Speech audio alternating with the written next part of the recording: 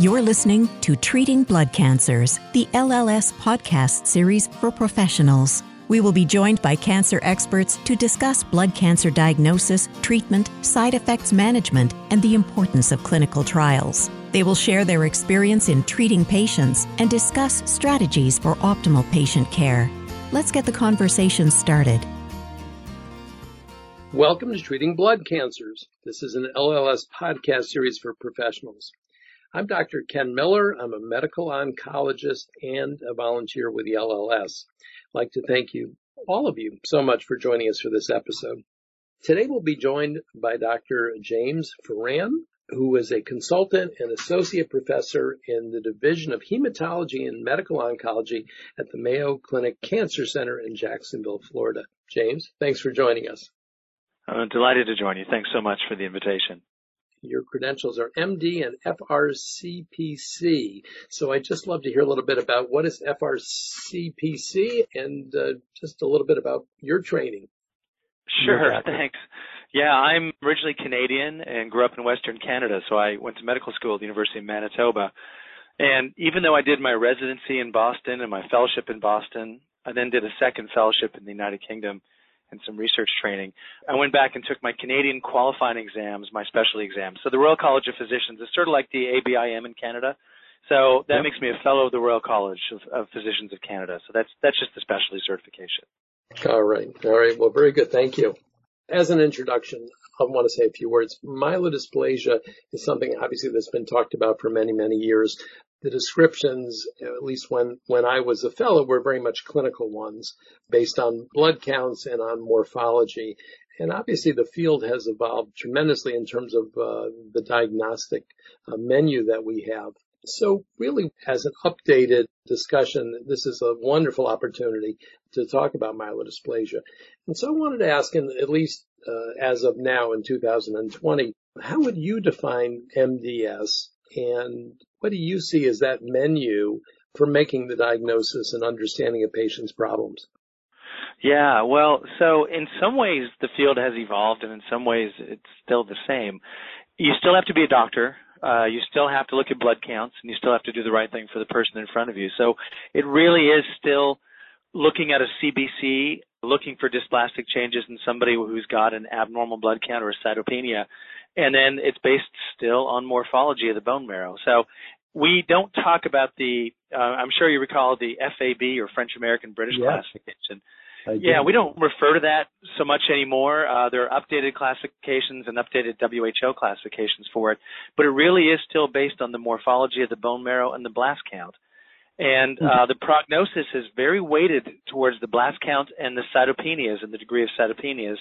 It really is mandatory to do cytogenetics. That still is a very important stratification for us. And actually, it's more detailed than it was even 10 years ago in terms of the different risk groups with cytogenetics.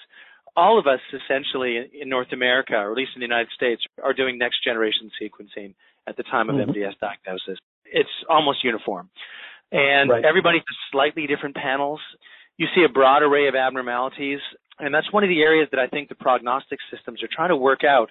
How do you incorporate the mutations or the number of mutations or the percentage, the variant allele frequency or VAF percentage of those mutations into the classification? So that's still a moving target as to whether they have a spliceosome mutation or an ASXL1 or chromatin modifier or so on. That's evolving. And we all still have wall charts that we look at saying, that's where that mutation goes. Yeah. But bit by bit, that's going to become more and more important. Still right now, it's just like you learn. You still have to do a bone marrow biopsy. You still have to count blasts systematically, and you still have to know whether there's dysplasia. Yeah. So I have to say it is interesting because our understanding of MDS has evolved over 40 years. I haven't been practicing that long, but you're right. It sounds like the broadest and most important criteria are still the same. Yeah, they really are. And yeah, I agree with that. Although because we're getting some targeted therapies, I'm sure we'll talk to this at some point, it's going to become increasingly important to know the mutational landscape and the genetics for that individual patient.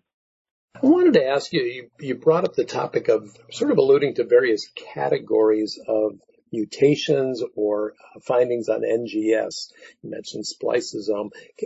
Can you talk about some of those? Because I think this is important information to get out there. Yeah, I am, but I'm going to keep it a little bit superficial on purpose because I don't know the answer, and I don't think there's really there's not a uniform system for how this gets evaluated. Some of the best data comes from Cleveland Clinic and also from Dana-Farber, where people have looked back at the patterns of mutations and tried to break them into different classes of mutations, whether they're involved with genes or whether they're with genes involved with DNA splicing, like SF3B1 or SRSF2 or ZRSR2, whether they're a chromatin modifier or a cohesin complex. You do occasionally see signaling pathway mutations like a RAS mutation, very rarely a FLT3 mutation in MDS.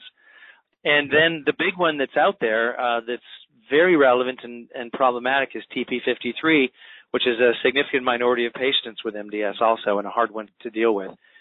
In the Cleveland Clinic classification, or I won't even call it classification, in their model, if you have an adverse mutation, usually ASXL1 or some of the other adverse ones, it kind of upgrades you by about one stage. So if you're an intermediate, you may become a high risk, or if you're a lower risk, you may become intermediate in terms of what may happen to that person if you have adverse mutation. So wait when we're making a decision about prognosis, or if we're trying to decide, is this somebody where it's bad enough we should really do something or even consider bone marrow transplant in that select few who can do it. But I would say it's still an evolving field. There's a lot of interest in, right now, classifications according to something called the Revised International Prognostic Scoring System, or the Revised IPSS. And we all go to UpToDate, or we all have a well chart where we kind of plug in the numbers and we get the revised IPSS score. But there is a molecular version of that that's in development, and once that's validated and really out there for use, we're going to have a much better idea about which mutations to plug in and how that might upgrade or downgrade someone's prognosis in a way that's actionable. Wonderful. And so it sounds like there's more to come on that, and there'll continue to be. So let me ask you, on a practical basis, when you're seeing a new patient, as you're taking their history and sort of looking at them as an individual and looking at their bone marrow and looking at counting blasts, when you're sort of writing your summary, what is the system you're using now? You started talking about it some, and what are the classifications? And I also would love to get a sense of where most of your patients fit in. A lot of papers now are talking about real world. So in the real world, who are you seeing?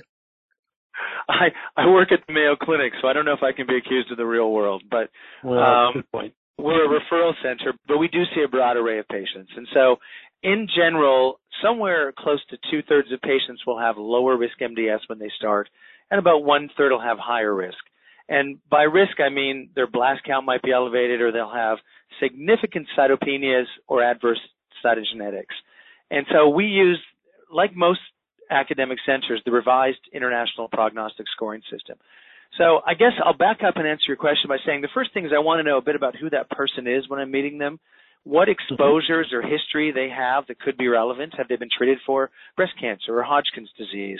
Did they work with solvents like benzene or with nuclear radiation, which is surprisingly some people have? Whether they've worked with certain chemicals or in a farm environment or industrial hydrocarbons, or also about family history. There's a little bit of evolving information there. So I'd like to know a little bit about the background just to get a feel for where this may have arisen from and what may happen to that person. So that's the first thing. And I guess I started at the beginning saying you still have to look at the person in front of you and be a real doctor. You still have to have that relationship and know who they are and what their background is. And that helps a little. They're usually coming to see us. The stereotype is a macrocytic anemia, often with low platelets or sometimes neutropenia. We rarely see circulating blasts in MDS. That's usually only if it's evolving to high-grade MDS or leukemia, so that's not a common thing.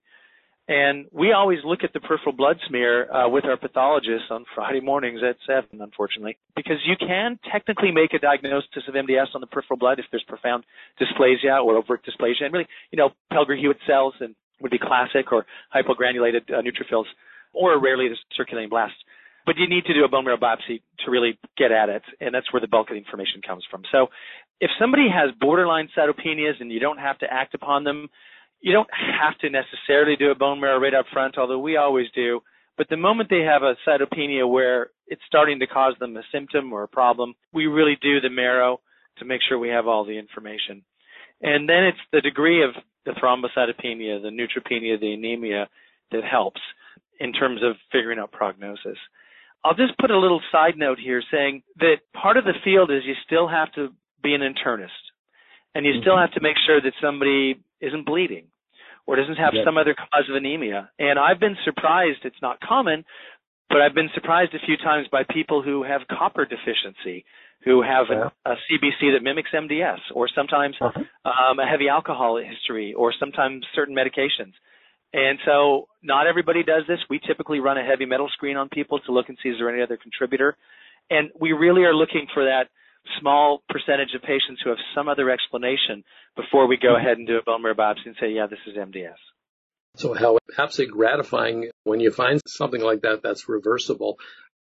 I know there's nothing like sending them to GNC to say take 2 milligrams of copper every day and see if their blood count get better. That always feels good.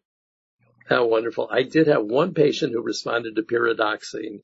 This was years ago when, we talked about a pyridoxine.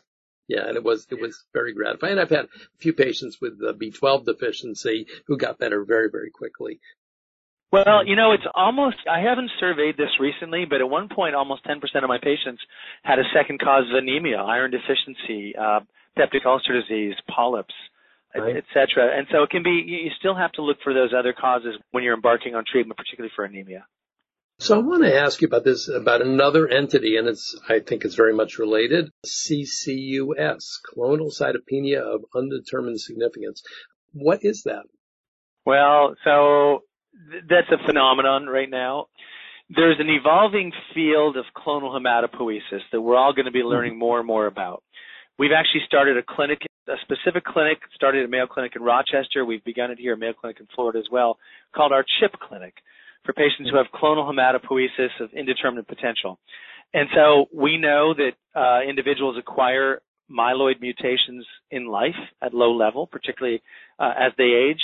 By the age of 70, about 20% of people will have detectable mutations in their blood at low level. It's a risk factor for blood cancer.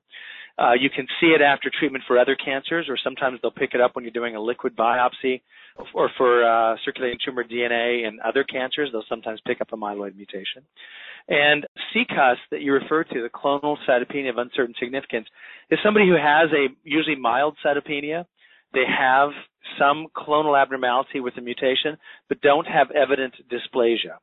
And that's a group of patients we're trying to learn more about. There's a national initiative being run from the NIH, from the National Heart, Lung, and Blood Institute, HLBI, called the MDS study.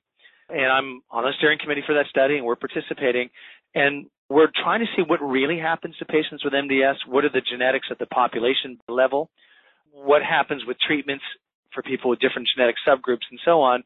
And we've recognized that there's a significant at-risk group who don't quite have MDS or don't meet criteria, have some cytopenias, and may have a clone detected by mutation studies or rarely even cytogenetics. And so that's a person who you don't necessarily jump on to do something to them or for them, but really is at risk of MDS and sometimes other blood cancers. So it's almost like, how MDS used to be called pre-leukemia 30, 40 years ago? Yeah. It's sort of like pre-MDS in a way for some patients. And we're learning about it, honestly. I can't help but wonder. I mean, there's a number of people, evidence would suggest, who have very, very occult thyroid cancer. There's men where obviously we're doing, active surveillance for low-grade prostate cancer. Might CCUS or CHIP, is your impression it might be an indolent process?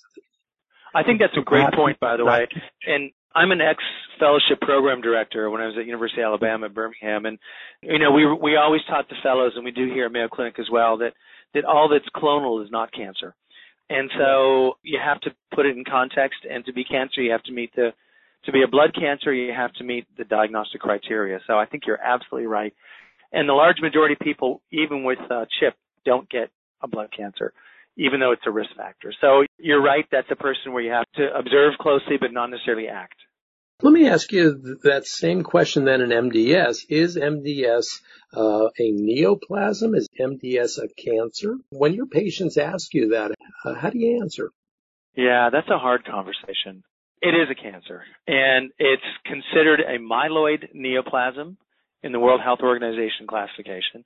So it really is a blood cancer. And it's a hard concept for some patients who are used to lung cancer or breast cancer. That's an easier concept to grasp, or a brain tumor, say. To have some low blood counts and to say that's a blood cancer is a little harder of a discussion. It meets all the cancer criteria. There's dysplasia, there's clonality, there's impaired survival, there's progression, there's risk of leukemia, of overt AML. So it meets all the cancer criteria, but it just behaves so differently. And there's such an emphasis on supportive care for people with anemia or thrombocytopenia or even leukopenia that it just takes a different form. And so that first consult for me, that's a 75-minute visit.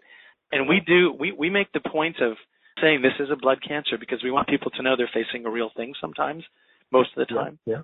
Everybody who gets MDS, Dr. Miller, has a shortened survival compared to age-matched controls. So it's a real thing. Those first conversations, I think, are so meaningful across the board with what we do, because it really sets up, first, it's a way to get to know someone well, and vice versa, and it builds that sense of trust. You were one of the co-authors of an article. You studied 54,953 patients with MDS in the National Cancer Database. I'll read the conclusion. I want to get your view, particularly what's happened since 2013.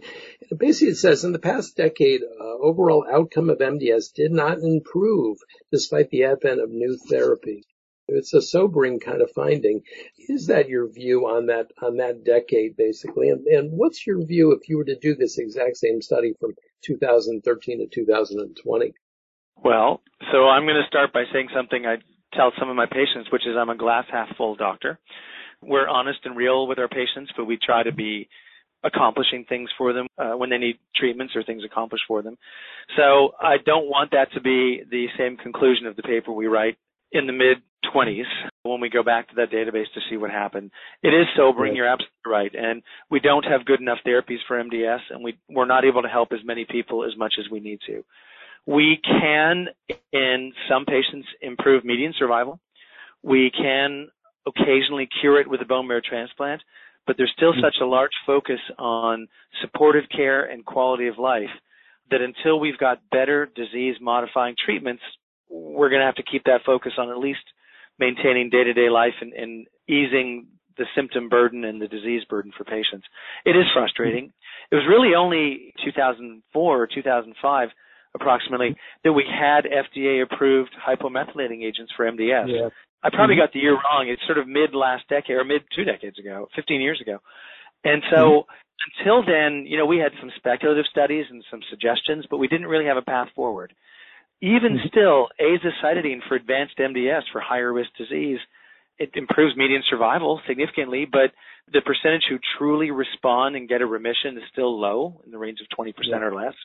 Not everybody responds to it. Not everybody tolerates it.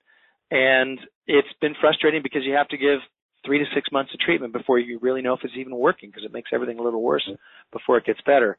You're right, the conclusion is sobering and a little frustrating, but we do have leads going forward, partly through the evolving molecular work and partly through just plain good old drug development, where there's a suggestion of things that may impact on outcomes and some studies launching to really study that and see if we can do better. So I think we're going to say something different 10 years from now.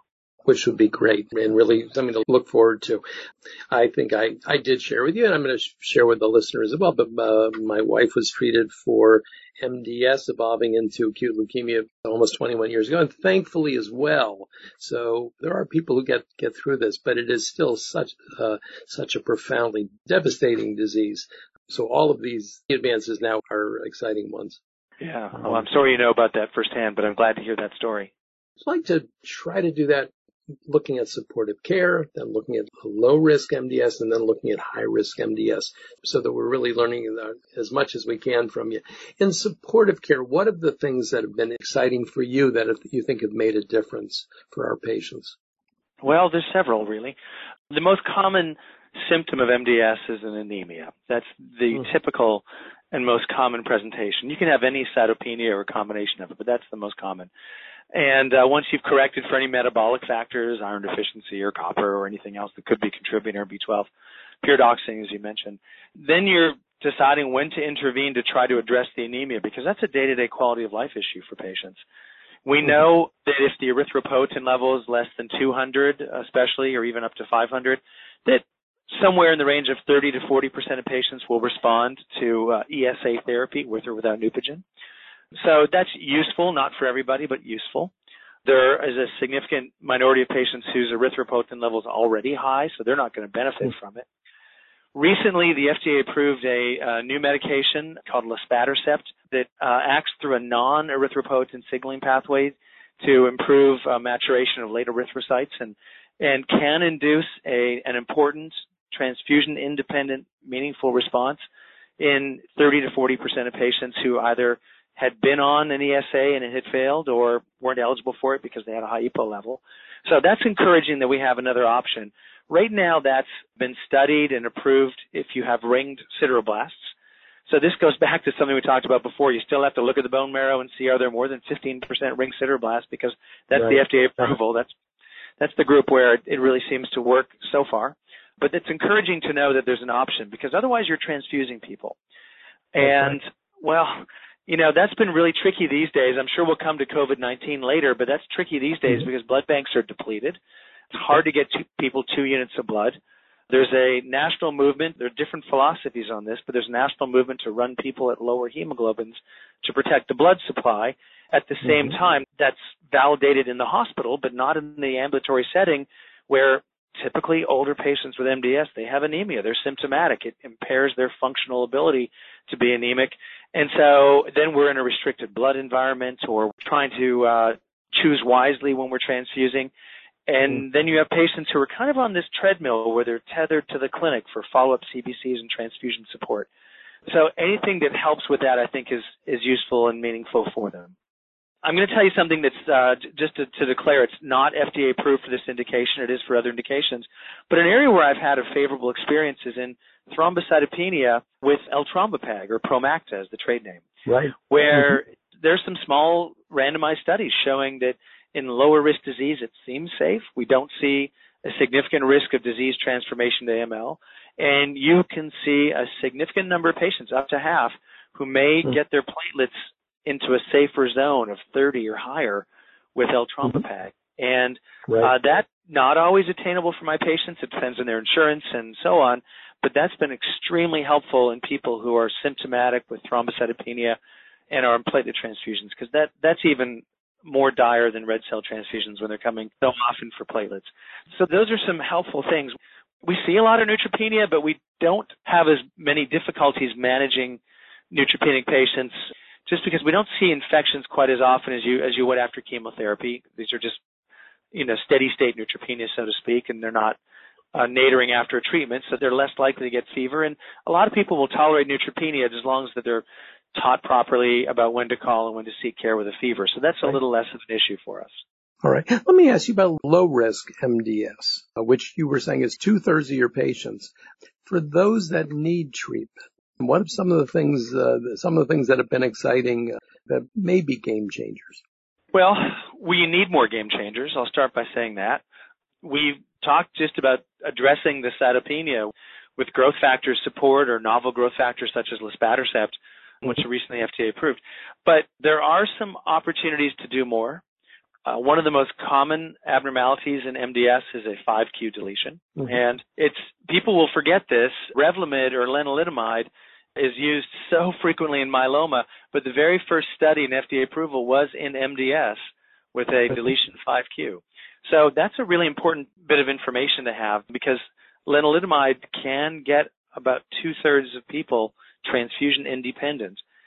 So I wouldn't say it's new, and it's exciting only in that it works for a good number of people, and you're always happy when you have that opportunity to help with it.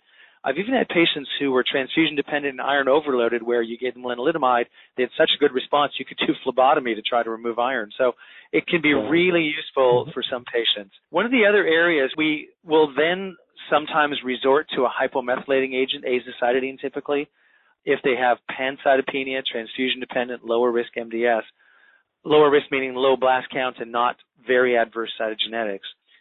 And the problem is that we're not exactly sure if it improves long-term survival. It's cumbersome to be on subcutaneous or IV azacitidine or even decitabine every 4 weeks. And we're hopeful that there will be some oral hypomethylating agents come along in the near future that might, first of all, be helpful for patients.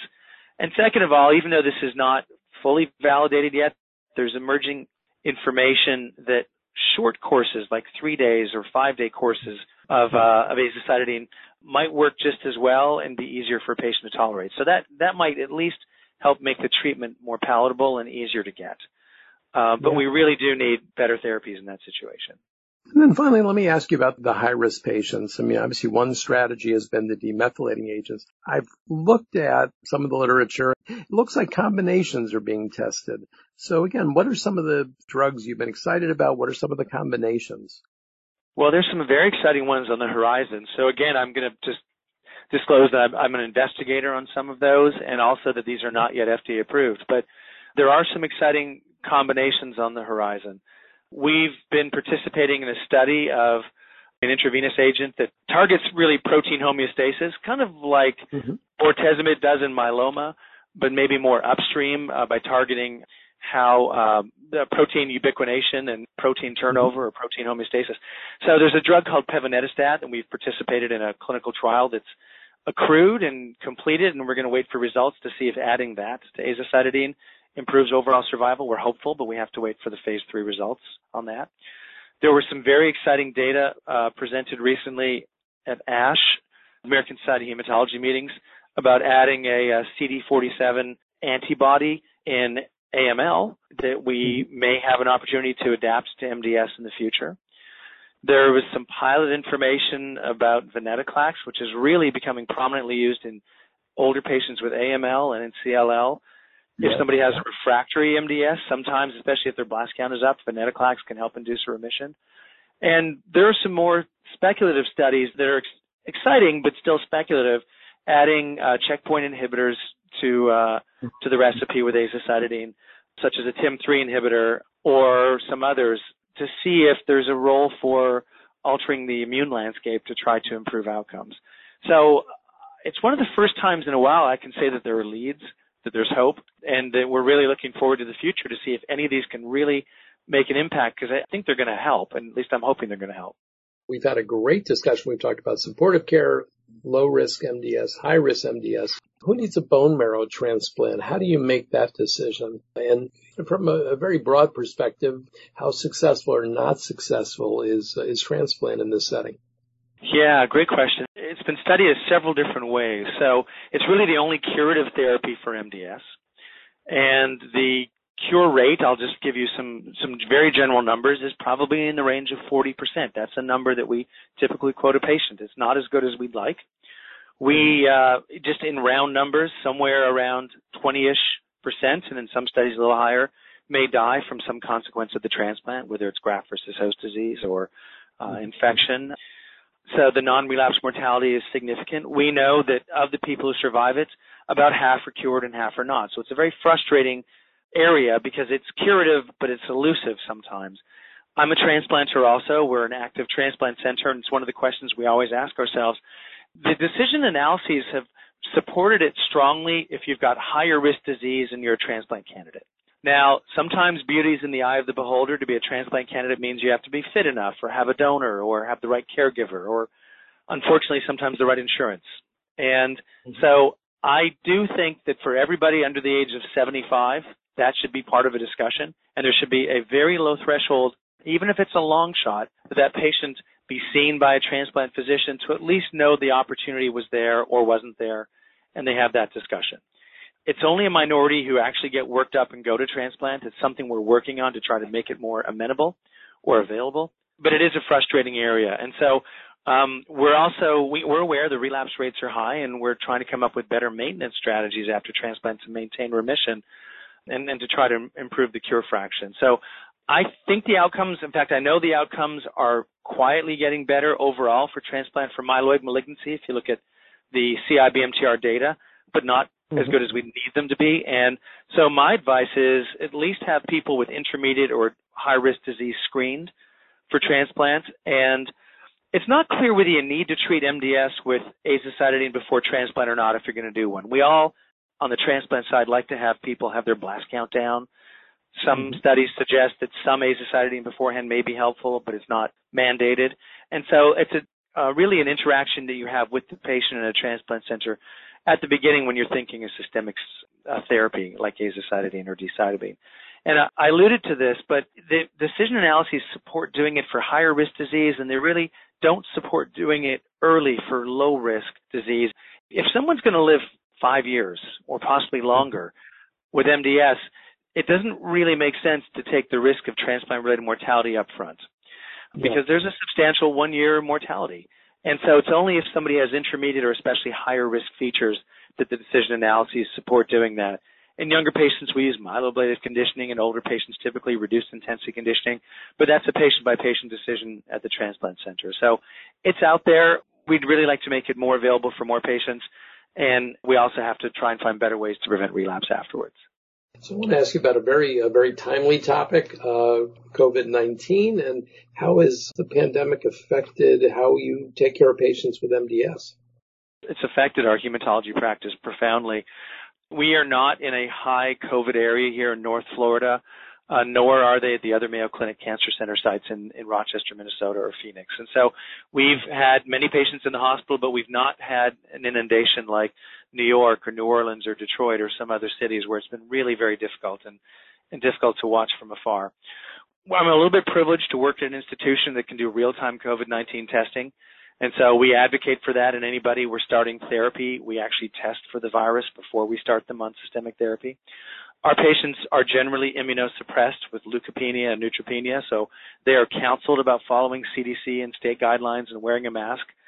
We're considering not starting therapy for a while, but we just can't hold out for too long for too many patients. And so after a brief pause, we're finding we're having to treat patients because they have these diseases that mandate it. It's tricky in the blood bank. I mentioned this earlier, but there's a national shortage of blood donation, as you'd expect. And so people who are ambulatory on transfusion support, getting 2 units every 2 weeks or 4 weeks, we're now restricting to 1 unit unless they have really severe symptoms or have some comorbidity. And that's impacting quality of life for our patients, so that's problematic.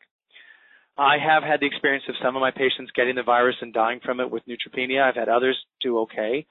I don't have the experience of some of the hematologists in New York or the other centers. And so I know they're struggling. I can tell from friends that that's a real issue with leukemia and with MDS. And we're just going to have to learn more and more about it as we go forward. Hopefully we will start to have therapies for the virus that can help as well. So it's a real issue. I want to go back to the topic of supportive care. What would comprise really a good team of caretakers for patients with MDS? Well, I'll answer that by saying that I run a very high Starbucks bill. And I end up buying a lot of lattes and giving out a lot of Starbucks cards for people because it really takes a big team and a lot of help to look after MDS. This is the high-intensity hematology that requires really a nurse specialist, an advanced practice provider, dedicated physician. We have a whole team involved with that. We work extremely closely with our blood bank. I'm at a center where we can give outpatient transfusions in 2 different locations 7 days a week. We're built for that, but that's exceptional. In the community, it's usually a Monday to Friday thing. It's hard to manage. Transfusions are really a money loser in practice, and so it has to be done in a thoughtful way, and it's often done in coordination with a local transfusion center or an emergency room or a local hospital if you're not at an academic center, which is really hard for the practitioner and for the patient. So that team really has to have a nurse specialist who's tracking CBCs, who knows that patient and knows what their threshold is. It's not a 7-gram one-size-fits-all threshold in the outpatient ambulatory setting. It really has to be individualized. I have some patients who need packed red blood cells and their hemoglobin hits less than 8.5 because they've got advanced coronary disease or CHF. And so you do need a team, and therefore you have to be really kind to your colleagues and grateful for their help when you're doing this. And it's a huge resource need and use, and the patients benefit from it and they need it. I'm going to just add parenthetically, one area of supportive care that we didn't talk about, and I'll touch on quickly, is on iron chelation. And I think the country is a little bit split on this. There are believers and non-believers. For the first time, about 18 months ago, we got some prospective data that suggested Some patients may have better outcomes if they have if they have MDS and they're transfusion dependent and they have secondary hemosiderosis with elevated ferritin levels. We at our institution do tend to chelate with oral iron chelators with deferricirox typically. Not all centers do that. But it matters to track the transfusion frequency and the ferritin levels of your patients. Helps you make decisions for them, helps in prognosis, and frankly even helps if you're trying to cure somebody so that they don't get too iron overloaded before you transplant them. So that's an important part of supportive care, and that's something that's built in our team and our algorithms when we're following people. Thank you. This is Dr. Ken Miller. Again, I'm a volunteer with the Leukemia and Lymphoma Society. This has been a wonderful session today with Dr. James Foran, who is an associate professor at the Division of Hematology and Medical Oncology at the Mayo Clinic Cancer Center in Jacksonville. James, thank you so much. This was a wonderful discussion. Thank you very much for the invitation, and hopefully we'll have a chance to talk again. I would love that. I'd like to thank you all for listening to this informative podcast. For more information on MDS resources, please visit www.lls.org/MDS. And for a listing of all of our healthcare professional podcasts, continuing education activities, including webinars on myelodysplastic syndromes and healthcare professional resources, please visit www.lls.org/CE. For any questions or to refer a patient, please contact our Information Resource Center by calling 800-955-4572. Information specialists provide personalized one-on-one support to help patients learn about their disease, treatment, financial, and other support resources. Thanks for listening to Treating Blood Cancers, the LLS podcast series for professionals. We can be found on iTunes and other podcatchers. You can subscribe at www.treatingbloodcancers.org and provide your suggestions for future topics. Visit our archives section on our website for other great podcasts. Be sure to rate and review us on iTunes. Keep up with LLS by following us on Twitter at LLSUSA and on Facebook at the Leukemia and Lymphoma Society. And access our professional continuing education activities by visiting lls.org/CE. Let's keep the conversation going. Until next time.